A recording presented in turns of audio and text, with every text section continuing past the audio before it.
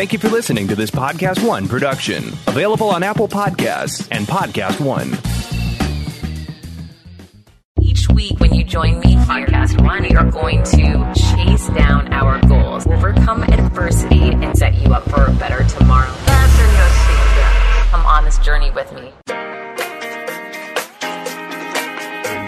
Hi, I'm so glad you are joining me again this week. It is great to be here with you.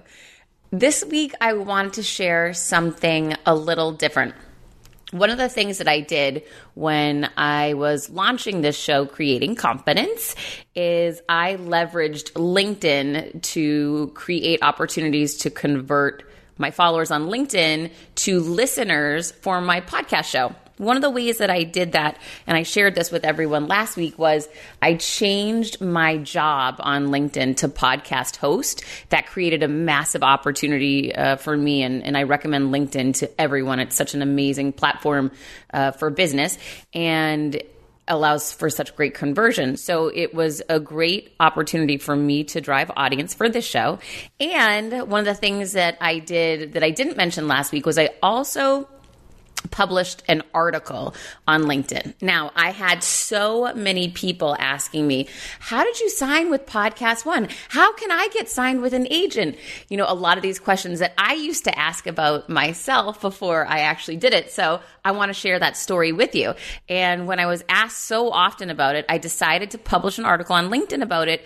That way I had a place to drive people, which ultimately helps to build more traffic for me to my profile on LinkedIn, which creates more opportunity for me to convert people to customers of my course, customers to buy my book, or potential audience for my podcast. And here we are. So I'm going to actually read you the article that I created that is published on LinkedIn that shares the story of how I signed with Podcast One. So I published this on May 14th, 2019, and that's important because I'm actually talking about some value of stock, and I want everyone to know that I did this on May 14th. So July 27th, 2017, I was fired. That day, the company's stock was trading over $10. Today, remember, it's May 14th when I wrote this, less than 2 years later, the same company's stock is trading at $3.55. And no, this is not a joke. I was a chief revenue officer then, and when the CEO who I'd worked for 14 years became ill, he elevated his daughter to CEO. Clearly, she wasn't a fan of me. That day, I felt like I had lost everything. The funny thing is I was wrong. I wasn't the one who had lost. However, I did not know that at the time. It took 2 days for me to realize that no one knew I had been fired. When I had this realization, I posted about being fired on every social media platform I had. That catapulted me forward very quickly. I landed on the Elvis Duran show where Elvis asked me about the book I was obviously writing. Funny thing is, I wasn't writing a book. That is until then. I hopped on my flight home and I Googled, how do you write a book? And then I began writing. For 3 months, I wrote every day, and then I taught myself the self-publishing process. For 6 months, I worked around the clock to get my book out. May 22nd, 2018, I launched Confidence Creator, not knowing if people would love it, hate it, or even notice it. I knew I loved it, and that was enough for me to go for it. My book did really well, taking #1 on the business biography list on Amazon. Its first week, I even trumped Trump's Art of the Deal. I was feeling really good, and I realized I needed to lean into promoting the book and breaking through all of the noise out there in order to get some traction and drive some revenue. It didn't take me long to figure out that going on podcasts was the single most powerful thing I could do to sell books. Luckily, while I had been writing, I had been going on a lot of different podcasts to familiarize myself with being a guest. By the time my book was live, I had been a guest on hundreds of shows. Mind you, most of the shows were small, but I had experience now, and I knew the steps to take to ensure a good show. I had learned to listen to the podcast a few episodes ahead of time, so I would know the cadence of the show, potential questions. I knew to ask about the audience and what they were looking to learn from the show so that I could be sure to add value.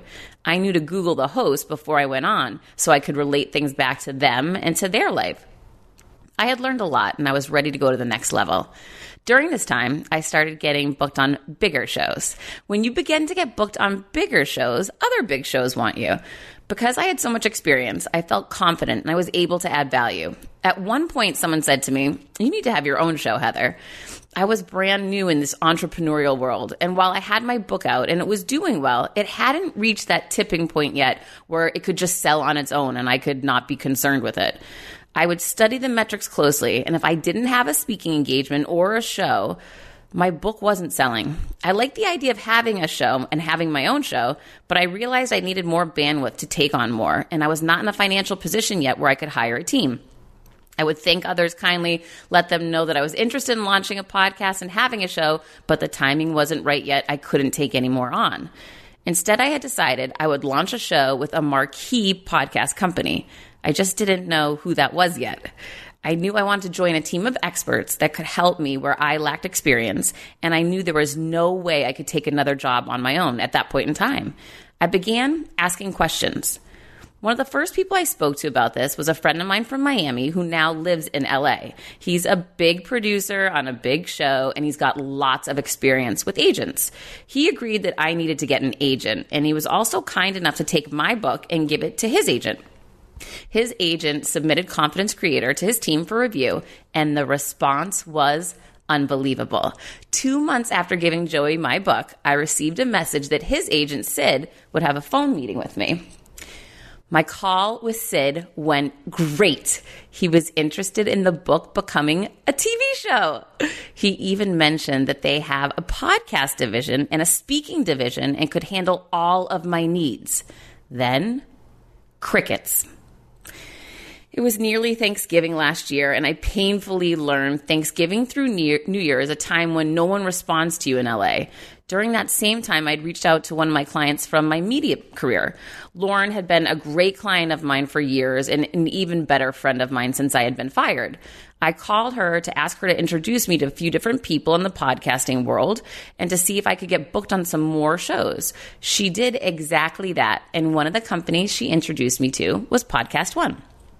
Podcast One responded immediately and booked me on Dr. Drew and the Lady Gang. I was really excited because Lady Gang was really starting to blow up at that point in time. So it was just an excellent time for me to go on the show and for me to have that opportunity. And the show went really, really well. So not only did the show go well, it actually charted, I believe it was top 50 on the shows, all the shows on Apple Podcasts that week. So the Dr. Drew show went great, but the Lady Gang show really blew up that I was on. So one of the things that I do whenever I have the opportunity to interface with a new company that I don't know well yet is I reach out to the head of that company to see if I can get a follow-up meeting. And I jumped on the success of that Lady Gang show and reached out to the head of Podcast One via email to say, thank you. I would love to come in, meet you face to face, and thank you in person. And yes, in the back of my mind, I was thinking this could be an amazing opportunity for me to pitch myself. However, I did also genuinely want to say thank you and see if I could get on more of their shows because Podcast One has hundreds of amazing shows. So I got a yes back and I got that meeting with Podcast One. I wasn't there maybe 15 minutes before the conversation turned into the success of the episode that I did with the Lady Gang and the idea of me joining the team. That was really exciting. It's important to note here, I had credibility by delivering results for Podcast One before I walked in to pitch them. And I think that's really important. I had the credibility from the introduction from Lauren, who I had worked with for over a decade. So she was able to vouch for me. That got me the opportunity to get on the show. But then I did an excellent job executing with Lady Gang. We delivered a show that went to the top of the charts, and then I went for the meeting where I was going for the ask. So I had credibility via a great reference and execution on one of their shows, and that really put me in a great position for that meeting that day. That was in October of last year. We began negotiations, and then suddenly, crickets, just like that other opportunity that I was pursuing through the agent. Podcast One was adding so many celebrity shows during this time that my potential show was getting lost in the shuffle. I was in Miami also, don't forget. So when you're in another city, it makes it even more difficult because you can't be face to face with people and have the impact and sense of urgency that you want. There is a very fine line between annoying people and staying top of mind with them. If you don't stay top of mind with people, you will be forgotten. And it can be very challenging to stay top of mind when they're in LA and you're in Miami. Since I couldn't be there in person, I decided to send a life-size cutout of myself to the head of Podcast One and remind him that I wanted to be there in person, but I needed him to help me accelerate the process and get this deal signed. That was a good decision. I did receive follow-up immediately, and our discussions picked back up again. Still no signed deal. Now it was February of this year, 2019. Luckily, I had booked myself to do a number of shows for International Women's Day in March in LA. I used that trip to schedule a follow-up face-to-face meeting to go in for the close. Closing in person is always the answer. I arrived at Podcast One. We both signed the contract. That day while I was there, I made a sense of urgency, and I was not leaving that office without this deal getting done. This process has been so lengthy and slow at times. I didn't know if it was going to work out. I didn't know if I was letting go of other potential options like the one with the agent. I didn't know if that was going to pan out. But here's what I did know. When you follow your instincts, things will inevitably work out in the end. I couldn't be more excited that I signed with Podcast One. I couldn't be more excited that you're here with me on my show listening to this now. And I couldn't be more proud of the product that I've created. So I hope that gives everyone some insight to what it takes to not only get signed with a company, but really create a sense of urgency, rely on your gut and intuition to know which direction to go and how to navigate through those dark moments when there are crickets. Because at the end of the day, it's really up to each one of us to make sure we separate ourselves from the pack, stay top of mind with others, and give people a reason to do business with us. So I'm hoping that you are loving my show. I hope that you love my next guest. I'm really excited for you to hear what she has to say. She's a really brilliant woman and definitely comes at things from a very different perspective than I do. So when we come back, you are going to get to meet my fantastic guest. But first, I need to share something with you. It's 2019, people. Everybody needs a great pair of wireless earbuds. How do I know that? I know that because my son is turning 12, and that's the number one gift he's asking for. So I've done my homework on this. Before you go dropping hundreds of dollars on the Apple pair, you need to check out the wireless earbuds from Raycon. Raycon earbuds are literally half the price of any other premium wireless earbuds on the market. And they sound amazing. The company was actually co-founded by Ray J, and celebrities like Snoop Doggy Dogg and Cardi B are obsessed with them. Raycon's E50 wireless earbuds have totally changed the game for me. They are so comfortable. I can run errands and they don't fall out. I can answer calls. I can listen to my podcast, Creating Confidence. Unlike other wireless options, Raycon earbuds are stylish. You can pick the color that you want. They're discreet and they stay in. They sound really great. Raycon offers their wireless earbuds for everyone in a range of fun, cool colors. Even my 12-year-old loves them. Go to buyraycon.com/confidence to get 20% off your order. That's buyraycon.com/confidence for 20% off Raycon wireless earbuds. If you've been eyeing a pair, now is the time to get an amazing deal. One more time, here you go, buyraycon.com/confidence. This deal is exclusive to us. It is the best offer out there, and the time is now. Everybody needs a pair of wireless earbuds. It's 2019. Get in the game. So I'm so excited to be sitting here right now with Lori Gottlieb. She's a psychotherapist, New York Times bestselling author. And by the way, that doesn't even do it justice. The book right now is number 5 on the New York Times bestselling list, which blows my mind away. Her book is being developed into a television series with Eva Longoria. In addition to her clinical practice, she writes the Atlantic's weekly Dear Therapist advice column and contributes regularly to the New York Times.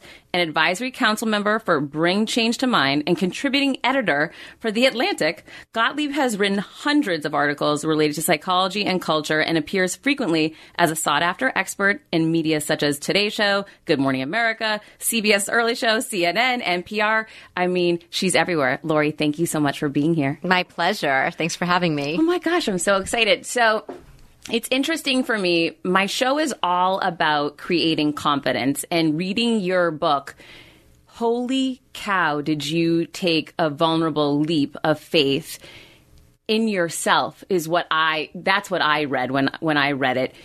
For you, was that a major confidence creation moment launching this book? It was one thing, I think, to say, I'm going to bring people into the therapy room and write about these stories of 4 of my patients. But I also felt like there was something that felt like I was hiding, if I didn't include myself outside of the therapy room. So I'm the 5th patient in the book, basically.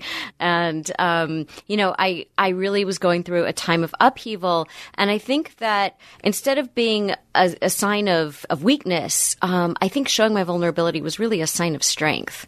I could not agree with you more. When I published my book, Confidence Creator, it was a series of my lowest moments in my life and how I learned how to create confidence from them. It was the scariest thing I ever did, was publishing that. Did you feel that same way? I think that you feel very exposed when you put your life out there. And at the same time, I think it's less about how people are going to react to you than what the experience was like for you to put it out there. And what about your son? How did your son feel about it? Did he know about it when it was happening at the time? He got to read his parts. He's not in the book very much, but he got to read his parts and approve them because that's his story to tell. And I wanted to make sure that it was told in a way that he was comfortable with. And he liked it? Yes. Oh, that's good. That was interesting. The whole banana eating portion was very interesting to me because listening to how you listen to him was eye-opening for me. Can you expand on that a little bit? Right. So the book opens where I go through an unexpected breakup. And the boyfriend that I was with said that he had decided he didn't want to live with a kid under his roof for the next 10 years. That kid was my 8-year-old. So it was very surprising to me. And it wasn't just my grief that I was dealing with, but it was also my child's. And so in this chapter in the book called How Kids Deal with Grief, I break the news to him in what I think is sort of a developmentally appropriate way, that we've broken up. I don't go into all the details. And the way that he deals with grief, which is going through all of these different emotions of it's okay, it doesn't matter, or, using metaphors of other things that he, is sort of angry about, and you really have to kind of listen for the feelings with younger kids. So it was interesting to watch him go through his own process of grief as I went through mine. As a mother, I'll tell you, I didn't even know to listen for things like that, so that was kind of the beautiful part, is that you were trained to do it. But when I was reading the story of him explaining, does the banana die or is the banana harmed? Or like, does it hurt the tree when you take the bananas off? Exactly. Yeah. Thank you. And I wouldn't have known that was him expressing his feelings. So how can we as parents, is it just paying attention, or, what advice can you give? Yes, I have training as a therapist, but I was very much a mother in that moment because my heart was breaking for him. And I think as parents, we have the instinct to protect our kids from these uncomfortable feelings. Hey, let's go to Disneyland. Hey, let's go see a movie, right?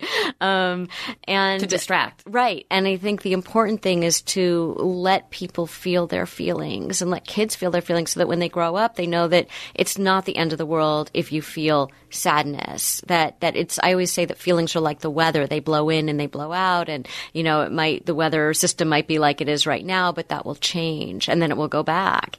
And, so I think it's really important for all of us to not distract ourselves as we do with technology, with our phones. A lot of us today, when we have an uncomfortable feeling, we want to get rid of it. Quick math. The less your business spends on operations, on multiple systems, on delivering your product or service, the more margin you have, the more money you keep. But with higher expenses on materials, employees, distribution, borrowing, everything costs more. So to reduce costs and headaches, smart businesses are graduating to NetSuite by Oracle. NetSuite is the #1 cloud financial system bringing accounting, financial management, inventory, HR into one platform and one source of truth. With NetSuite, you reduce IT costs because NetSuite lives in the cloud with no hardware required, accessed from anywhere. You cut the cost of maintaining multiple systems because you've got one unified business management suite. You improve efficiency by bringing all your major business processes into one platform, slashing manual tasks and errors. Over 37,000 companies have already made the move. So do the math. See how you'll profit with NetSuite.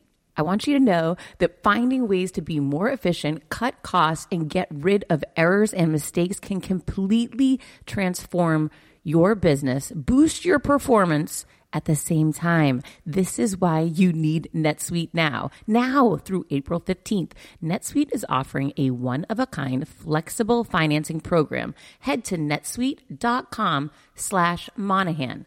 netsuite.com/Monahan. netsuite.com/Monahan. CBDistillery.com is giving you an exclusive offer, and it's huge. Right now, you can get up to 30% off everything. If you've struggled with sleep, stress, or pain after physical activity, CBDistillery.com has a targeted plant-powered solution just for you. I love hearing how many of you have seen improvement in your daily life thanks to CBD. So if better sleep, more calm, and relief from discomfort after physical activity sounds good to you, you should explore CBD. Don't miss this massive sale and get up to 30% off your order. Visit cbdistillery.com and enter VIP. That's cbdistillery.com and enter VIP at cbdistillery.com. Not available in Idaho, Iowa, and South Dakota. Absolutely. I think that is the core of our society, right? That we're trying to find ways to get rid of it. So being in therapy and you exposing and being vulnerable enough to share that you went to therapy, that was your way to try to deal with the feelings. Yeah, absolutely. And I think when you're a therapist and you go to therapy, you really have to be the patient in the room. You can't backseat drive. That's going to be hard. And I do all the things with my therapist. I write about this in the book that my patients do with me. So, I want him to like me. I wonder what he thinks of me. When I leave, there's this other woman in the waiting room sometimes if she comes early for her appointment. And I think, I'll bet he dreads my sessions. And I wonder if he likes hers more. All these things that I know my patients have felt with me at one time or another. So it's normal to feel that way. Absolutely. I mean, I think one of the things I try to do in the book is demystify what therapy is, because I think that a lot of people are afraid of it or assume that they wouldn't benefit from it because they don't know what it is. And it's really this very rich human experience of having someone hold up a mirror to you so that you can see yourself more clearly. We all have blind spots and we all shoot ourselves in the foot and end up in the same place over and over. We have these patterns that we aren't aware of. And it's kind of the difference that I talk about between idiot compassion and wise compassion, where idiot compassion is what our friends do. You're right. He was a jerk. You dodged a bullet. And you share that in the book, right? Right. Yeah. And it feels really good in the moment. Yes. Wise compassion is what a therapist will do, which is to say, I want you to look at your role in this. I want you to see this from a broader perspective. That's hard. I went through a lot of therapy in my life and had a difficult childhood and difficult times throughout my life. So I leaned into therapy, was a huge fan of it. But my whole frustration with therapy was I wanted her to tell me what to do. Yeah. I think a lot of people want advice. Well, they want two things. They want validation, which is what I wanted. I wanted my therapist to say, you're right. He was a jerk. You know what my friends did. And he didn't do that, which was the most helpful thing that he could have done, which was to help me to see something I wasn't already seeing. But also, yes, people want advice. And the problem with that, it's funny because I write an advice column too. But in my advice column, sometimes I'll give prescriptive advice, but often I want them to, I want to tell them what I'm thinking as a therapist so that they can see the problem differently. They can see the other person's perspective. I know that when someone comes into therapy, they want advice on something, and I'm getting a very specific telling of the story. right? So they're sort of gunning for me to take a position. And I'm not hearing everything. So any advice that I would give wouldn't be very good advice because I'm not hearing all sides of the story. So many people, I feel like, get frustrated with therapy. There's a whole faction of people like myself that believe in it wholeheartedly, like you do, as a patient and a therapist.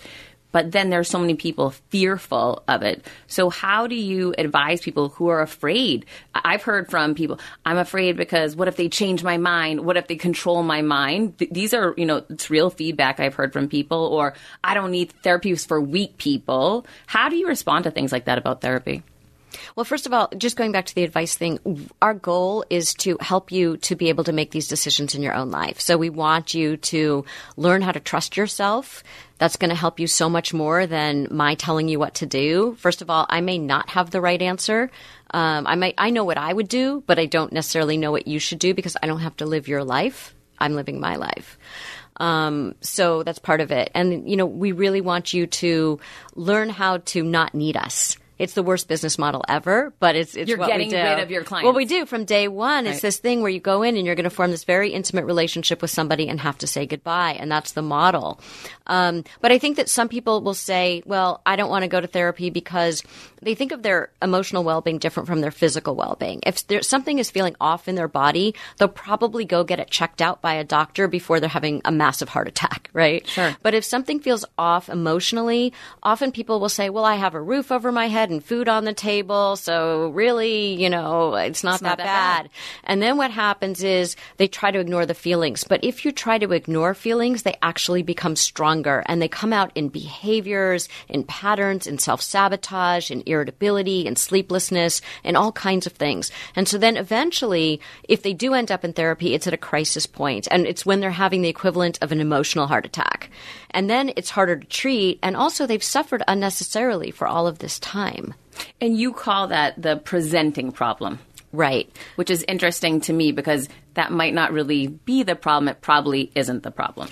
I always say that I'm listening for the music under the lyrics. The lyrics are, here's why I'm here, and it's the narrative, whatever the problem is. But I'm listening to the music under the lyrics, which is, I want to know what pattern or struggle helped you to end up where you ended up. So how did you get there? So it's not just help me with this one discrete problem, but how did you end up in this situation in the first place so that you don't end up there again? Which is something people aren't able typically to do by themselves to be able to get that insight, right? Right. I think that it's really hard for us to see ourselves clearly. And that's one of, I think, the real gifts of therapy is that I think outside of the therapy room, we just kind of go about our days and we sort of externalize our problems. It's this person's fault or that person's fault, or we self-flagellate.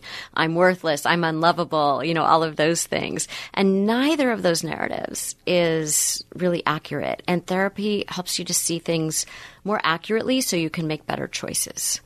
That's so interesting to me. You write in the book about what you were just talking about a moment before, the self-numbing, and television. Use this example, which resonated with me, that if you're living your day to get home just to watch TV, and I've been there 100%, and I find myself, maybe I'm not there every day, but there's times when things start getting super stressful that I do like putting my son to bed and putting TV on. And when I read that chapter, it hit me like a ton of bricks because... And I understand from what you wrote, and you can obviously detail this better, that if this goes too far, that can lead to bigger issues. There's so many ways that we try to distract ourselves, and it's not even in our awareness. But I think, one of my colleagues calls the internet the most effective short-term non-prescription painkiller out there. Yes. You can say the same of TV. Not that there's not good TV out there. There is. But I think a lot of the time what happens is we don't realize that we're kind of stuffing our pain down, or that we're in pain, and we try to ignore it. And you're not going to move forward and get to a better place if you can't first acknowledge what is not working so that you can figure out what will work. I think what's scary about that for a lot of people, and you dive into these things, is that fear of the change. Yeah. I talk a lot in the book about change. and how even positive change is scary because with change comes loss. That's huge. And sometimes we don't realize that because we would rather cling to the familiar, even if the familiar is unpleasant or even downright miserable. Sometimes it's easier to say it's the devil I know, as opposed to if we have to make changes, that's going to require us to go into a place of uncertainty. I might need to leave this relationship. I might need to switch jobs. I might need to switch friends. I might need to stop drinking. I might need to, be more accountable. You dive into all of these topics in the book. Yeah. And if I change in these ways, if I look at my problems, I might have to do things that feel uncomfortable, that take me out of my comfort zone. So I don't want to have to look at that. It's really hard to look at that. And I like number one, that you did the very small chapters, each one being its own entity, its own story, and something that you could take away. I thought that was really powerful because you can put the book down at any point in time, pick it back up, and you didn't miss anything. You're right back in it. But there's also, you might relate to certain characters more than others, which I like that too. I found myself, I was a psychology major in school, and I left that behind because I wanted to make money, and I got into sales, and I just thought that looked too hard. So I didn't think about purpose and passion back then when I was younger. And when I was reading, when you opened the book and the first, your first patient, and it was frustrating me listening to him, how everyone's an idiot in his life. It was causing anxiety for me reading it. And I was thinking, how do you deal with sitting in a room with someone like this? I mean, that to me just seems hard. I think before I became a therapist, I really wondered about what that would be like. And when I was training, a supervisor said to me, there's something likable in everyone. It's your job to find it. And I thought, yeah, well, that can't be true of everyone. But you did find it in him. But, absolutely. And in fact, I think he's the person, one of the people in the book that readers come to love the most, as I did. And I think what's interesting about the way I structured the book is that people go along on the path that I went on with these people, where when it starts off, this guy is extremely unlikable. He's very hard to like.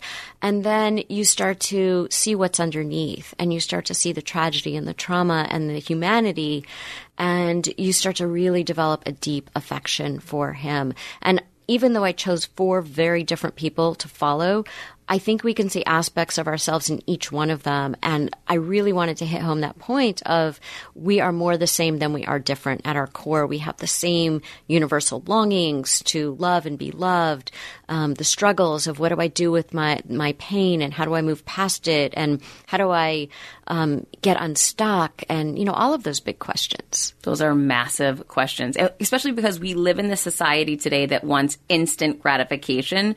Is that the hardest challenge with people trying to get therapy? Is that it's not fixed fast enough? That's a great question, because when I was training, a supervisor had said we were all sort of like rushing toward, the next rung on the ladder.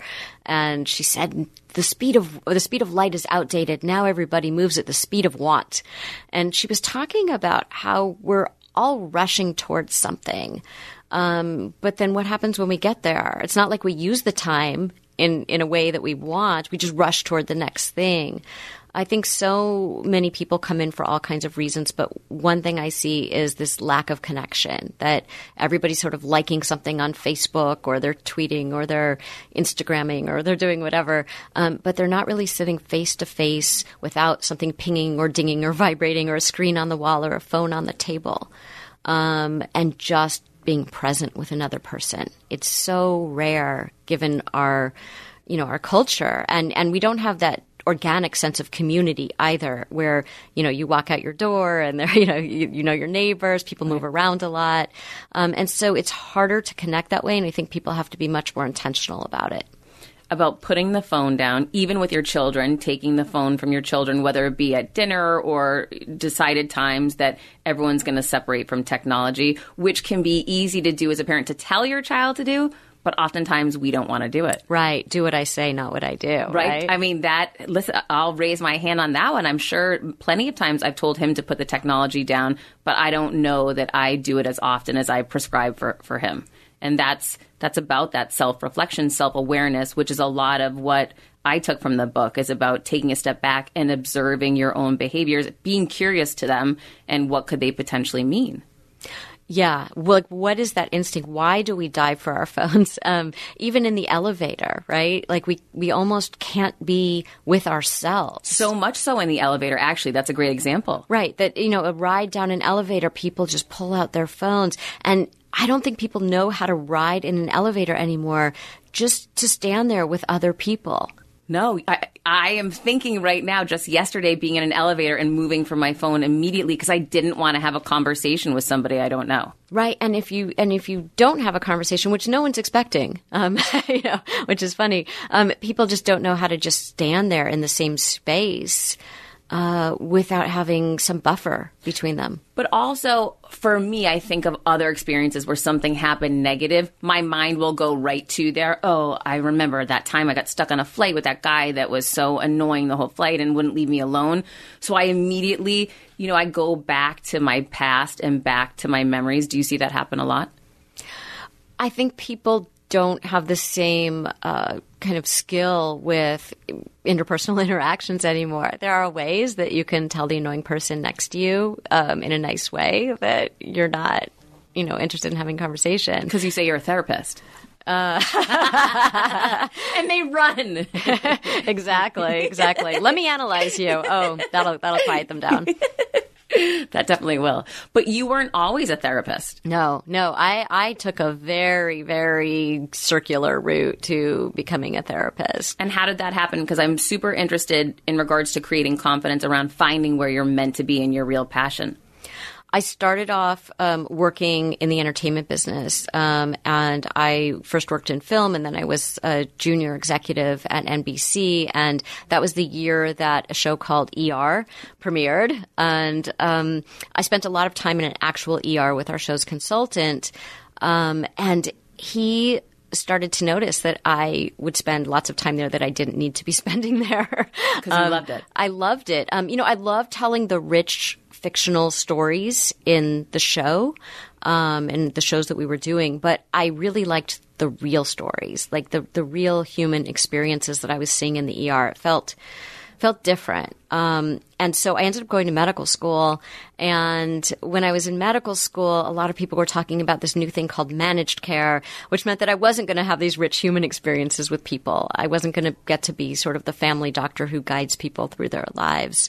And so I left to become a journalist, and I love that. And I felt like I could really dive into people's stories and help them tell their stories. And then I had a baby, and that changes everything. It changed a lot. I had loved the experience of having that solitary time and then being able to go out into the world when I wanted to as a journalist. But as a parent, you don't have other adult humans to talk to during the day. And I wanted colleagues. And so I called up the dean at my medical school after the UPS guy would come every day, and I'd be like, how about those diapers? And how's the weather? And, do you have kids? Talk to me. Right. And he would back away to his big brown truck, and I knew that I needed to do something. And so I called up the dean, and I said, maybe I should come back and do psychiatry. And she said, that's going to be mostly medication management. Why don't you get a graduate degree in clinical psychology, and you can do exactly what you always talked about doing, which is having these really meaningful experiences with your patients. And that's exactly what I did. And it was the best advice that I think anybody could have given me. And so I feel like I went from telling people's stories as a journalist to helping to change people's stories as a therapist. That's a huge pivot and a really impactful one. What I don't want people to think is, listening to you, she's so smart, she's so successful, everything just goes right for her, not for me. What would you say to someone who thinks that about you? Well, I think that's why I share my struggles in the book.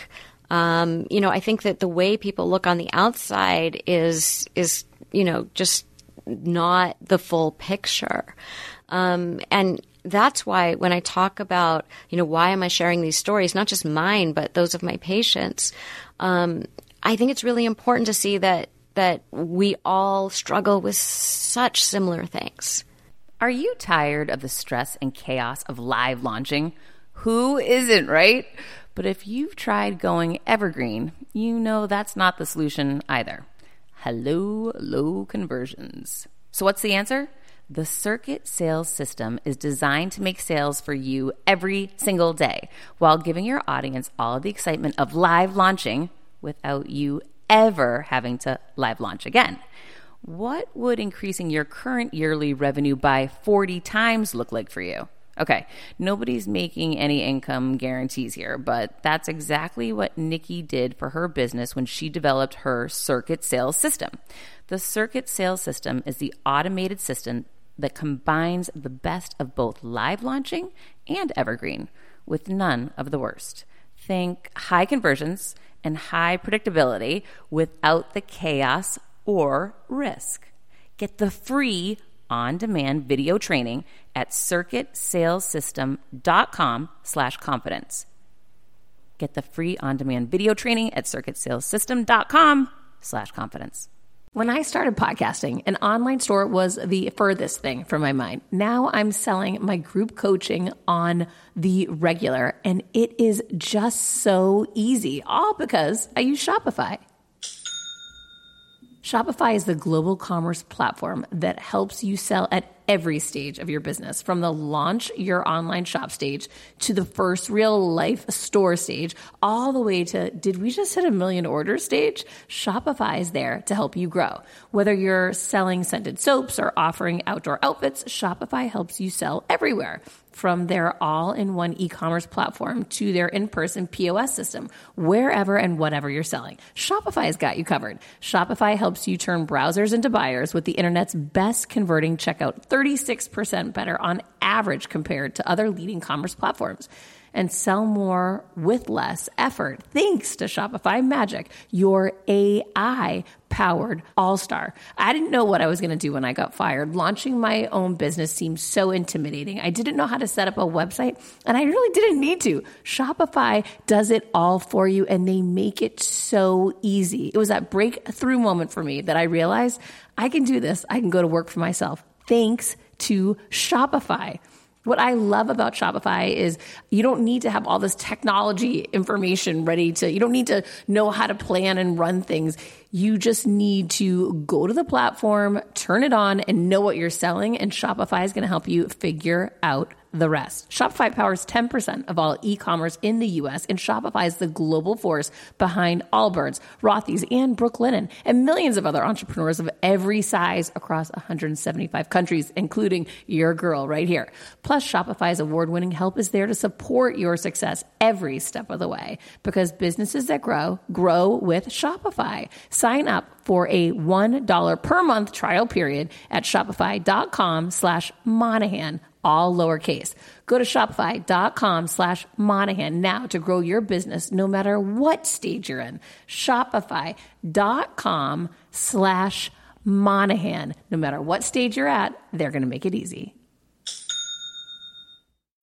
When you need mealtime inspiration, it's worth shopping Kroger, where you'll find over 30,000 mouth-watering choices that excite your inner foodie. And no matter what tasty choice you make, you'll enjoy our everyday low prices, plus extra ways to save, like digital coupons worth over $600 each week. You can also save up to $1 off per gallon at the pump with fuel points. More savings and more inspiring flavors make shopping Kroger worth it every time. Kroger, fresh for everyone. Fuel restrictions apply. We all do. That is for sure. And the older I get and the more experience I have, the more I see I need to start taking people off of pedestals, that whether before years ago, because of your education and your background and having a doctorate, having a New York Times bestseller, all these titles, labels that are put on us, we end up putting people on these pedestals and don't realize that we can communicate with them one-on-one like normal people. And it's a really important thing, because when we do start seeing each other as on a level playing field, we can start to connect. That's right. And I also think that the ways that we compare ourselves tend to be really they make us feel bad about ourselves. So I always say to people in the therapy room, compare yourself to yourself, meaning compare yourself now to who you were before, and look at the progress that you've made. Look at the difference between what you know now and what you do now versus what you did then. And that's a healthy comparison, because you can see the way that you've evolved. But I think when you compare yourself to other people, you're either going to feel inferior to them or you're going to feel better than they are, which is not a way to connect either. It's kind of you're positioning yourself in a way that feels like you can't connect with them because you're not on the same playing field. Right. We're not equal. Right. And it's all about being equal. One of the ways that I've learned myself to leverage social media to my benefit is using my Insta stories. It sounds crazy. I did it by chance one year. I did a recap highlight of the year, but you have that opportunity to go into Instagram and pick all these different photos and put it into one feed for you for the year. And when you look at that, you say, oh my gosh, I didn't know back in January this was going to happen in March and I was going to take this on and go for this and it was going to work out. And it really gave me that opportunity, like what you're saying, that self-reflection, me versus me for me, of the growth I had in that window of time. And it does make you feel more confident, it does make you feel stronger. Yeah, absolutely. And I think sometimes we don't give ourselves enough credit in that way. So many times we focus on the things that aren't working out or that we haven't gotten to yet. And we weight them differently from the things that are working. We don't give ourselves enough credit in that way. And people think, well, that's boastful or that's conceited. Oh my gosh, I hear that all the time. How can you be that full of yourself to share that? Right. Or just even to acknowledge it to yourself, to feel proud of yourself. When you said to me earlier, well, look, you're on the New York Times bestseller list, my instinct normally, would be, and it still is a little bit like, oh, no, it's no big deal, or I got lucky, or right, of course. Something like that. Yes. And now I just say thank you because I'm proud of it. And as you should be. But even for you as a therapist, it took work to get to that place. It still does. I mean, when people say that, my instinct is to say, is to downplay it, to minimize it. It's taking hundreds of years for us to get to this place where we think the way that we do, our culture, our society, and it's going to take work for each one of us to take this on, but it is possible. And your book lays out a blueprint of very specific steps people can take, as well as relatable stories that anyone can connect with. And I think that's why, in my opinion, the book is so amazing. Well, thank you. Thank you. I appreciate it. Thank you. So maybe you should talk to someone. Lori Gottlieb, you've got to pick up a copy if you have not gotten it yet, because it definitely will give you insight into yourself and give you that insight into therapy, which so many people just aren't open-minded to yet. So thank you for writing it. Oh, my pleasure. Thanks for having me today. Thank you, Lori.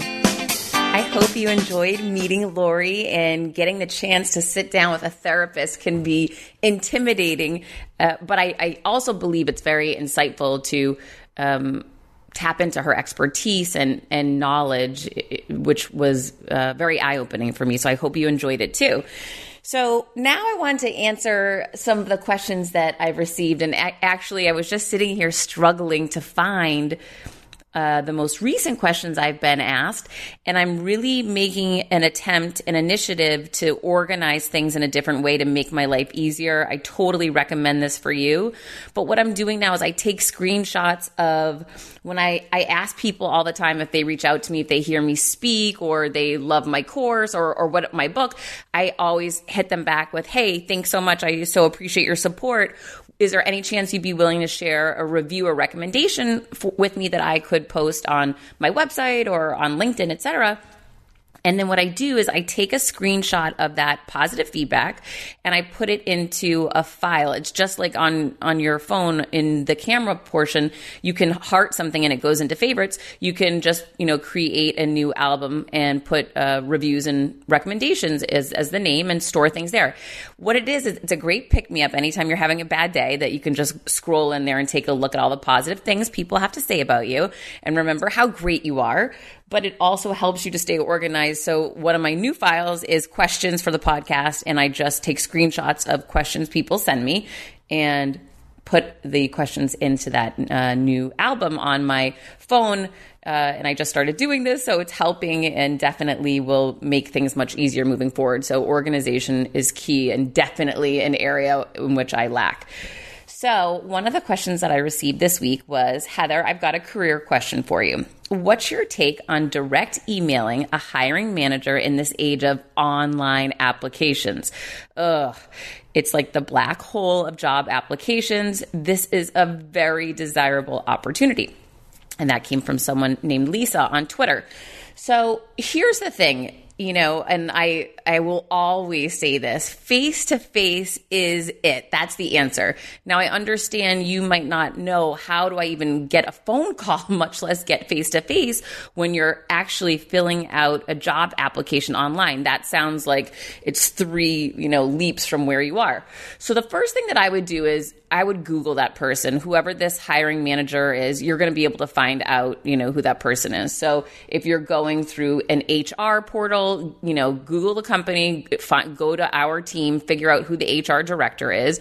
Or if you know what division that you're going for, Google that division and find out who that ultimate decision maker is, because you want to do your research and due diligence on the person that's making the decision, as well as the person that you need to get through that gatekeeper that's going to lead you there. So it's probably the HR director first and foremost, but then that person's ultimately going to get you to that decision maker in whatever department that your expertise is in. So I would Google both of those people. And the first thing that I look for is, I go to my social feeds. I want to know where they graduated from school. I want to know where they live. I want to know if they have kids. And the reason why is I'm always looking for common ground, right?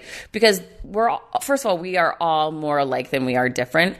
However, when people are super busy at work, they're not thinking, oh, I bet, this woman Heather is such a nice person and she's a mom like me. No, we are doing 9 million different things at work. Our plate is overloaded and we're usually just trying to get by. That's typically 90% of the workforce in corporate America.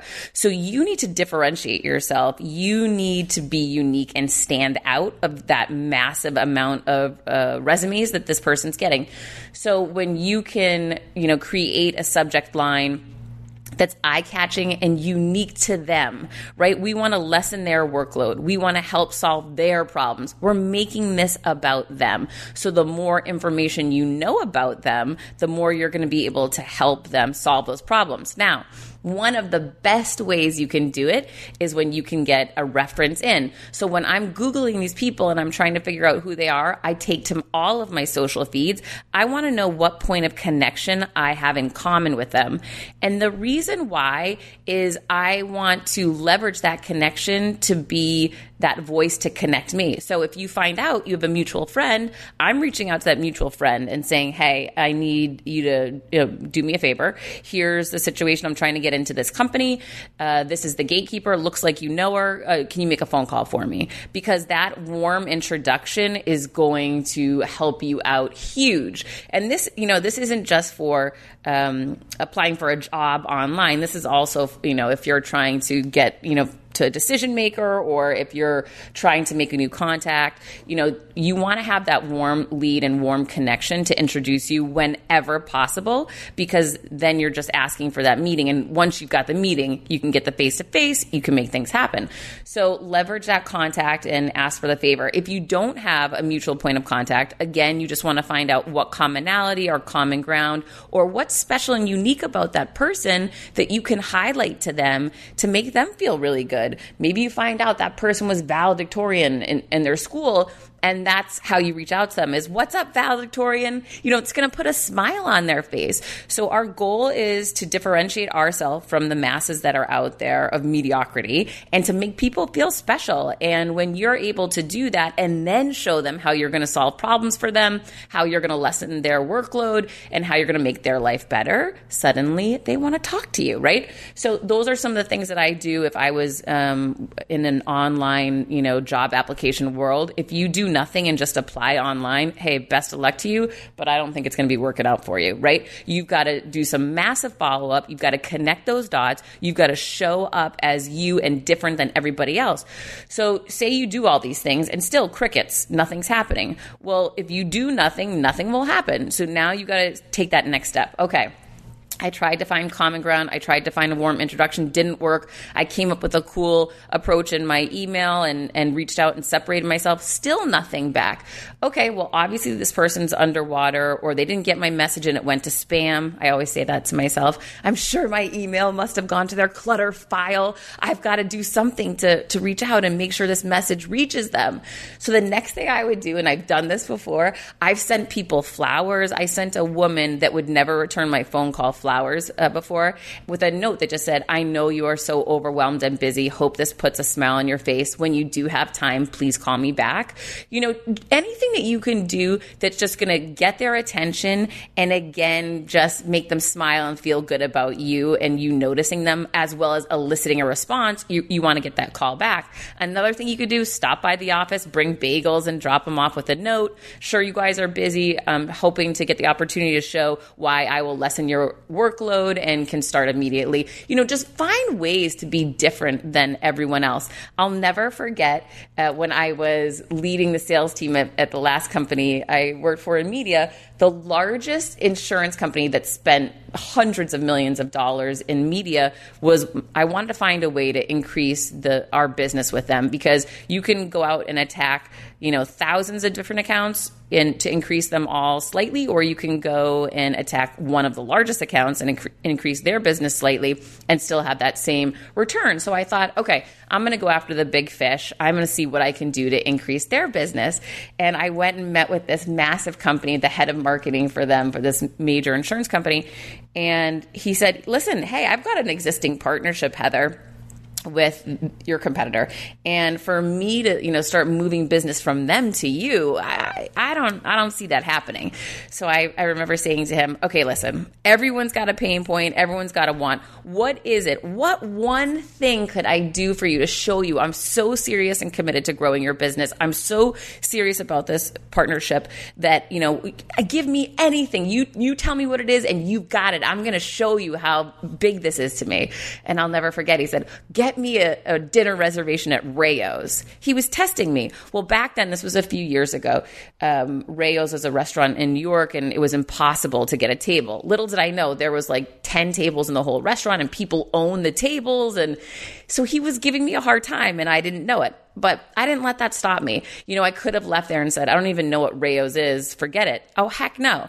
I called every single person that I knew, and I ultimately found out it's essentially impossible to get a dinner reservation at Rayo's. And I said, okay, well, that's not going to stop me. I've got an opportunity to access this guy's hundreds of millions of dollars. I'm getting to freaking Rayo's. If I have to get on a plane and walk into Rayo's myself, I will figure it out. But I did not stop there. Everywhere that I went, I called American Express. I said, there's got to be someone here through my credit card that can get me in. I spoke to people in the grocery line when I was food shopping. At the gas station, no matter where I was, Rayo's was top of mind with me. And I was putting it out there that I was getting this reservation. And this went on for probably a month. I was obsessed with Rayo's. But in the end, I was actually out at dinner one night and was talking to some people that I didn't really know well that were in the restaurant, but just saying hello.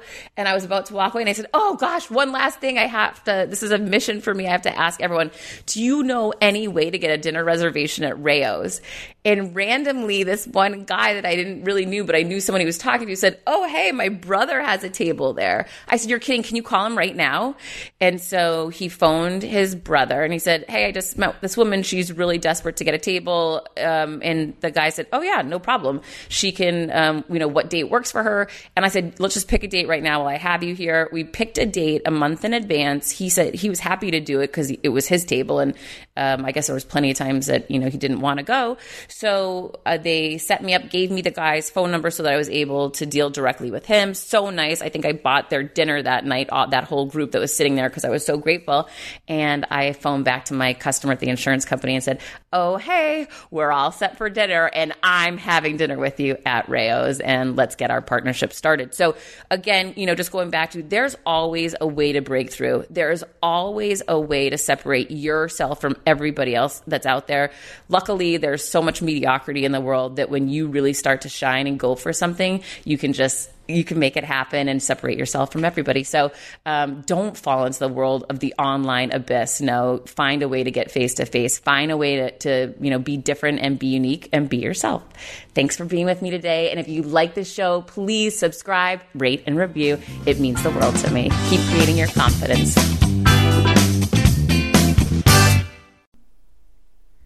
Hi, I'm here to tell you about a new podcast that I am so excited about, Negotiate Your Best Life, hosted by Rebecca Zung, a part of the Yap Media Network. As a globally renowned narcissist negotiation expert and an attorney recognized by U.S. News as a best lawyer in America, Rebecca shares her invaluable insights and strategies for navigating life's toughest negotiations.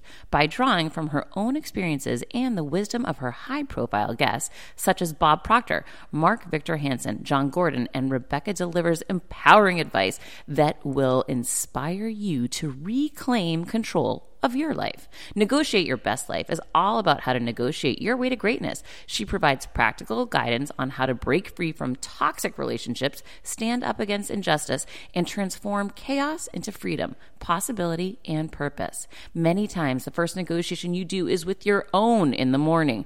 In the morning is when you wake up, and that's when Negotiate Your Best Life is time for you. It's about to find your way to greatness, conquering obstacles and creating the life you truly deserve. Get ready to slay, thrive, and unlock your full potential. Don't believe me? I'm going to go ahead and share some of the reviews that are out there so you can hear and you can believe too. You have helped me so much these last few weeks. I was with a narcissist for 2 years. She drove me to the point I wanted to take my own life. Listening to you has made a massive difference, and now I know what I'm with. Thank you, Rebecca. Now the recovery. Thank you for gifting the knowledge to believe in myself again. You have unknowingly helped me legally represent myself through criminal, federal, and civil court proceedings with a narcissist. There would be so many people around the world that you're helping without even knowing, like me. You saved my life. Emma, 35 years old, Australia. If you are ready to stand up against injustice and transform the chaos in your life into freedom, possibility, and purpose, then check out Negotiate Your Best Life now. Subscribe to Negotiate Your Best Life with Rebecca Zung on Apple Podcasts, Spotify, or your favorite podcast platform.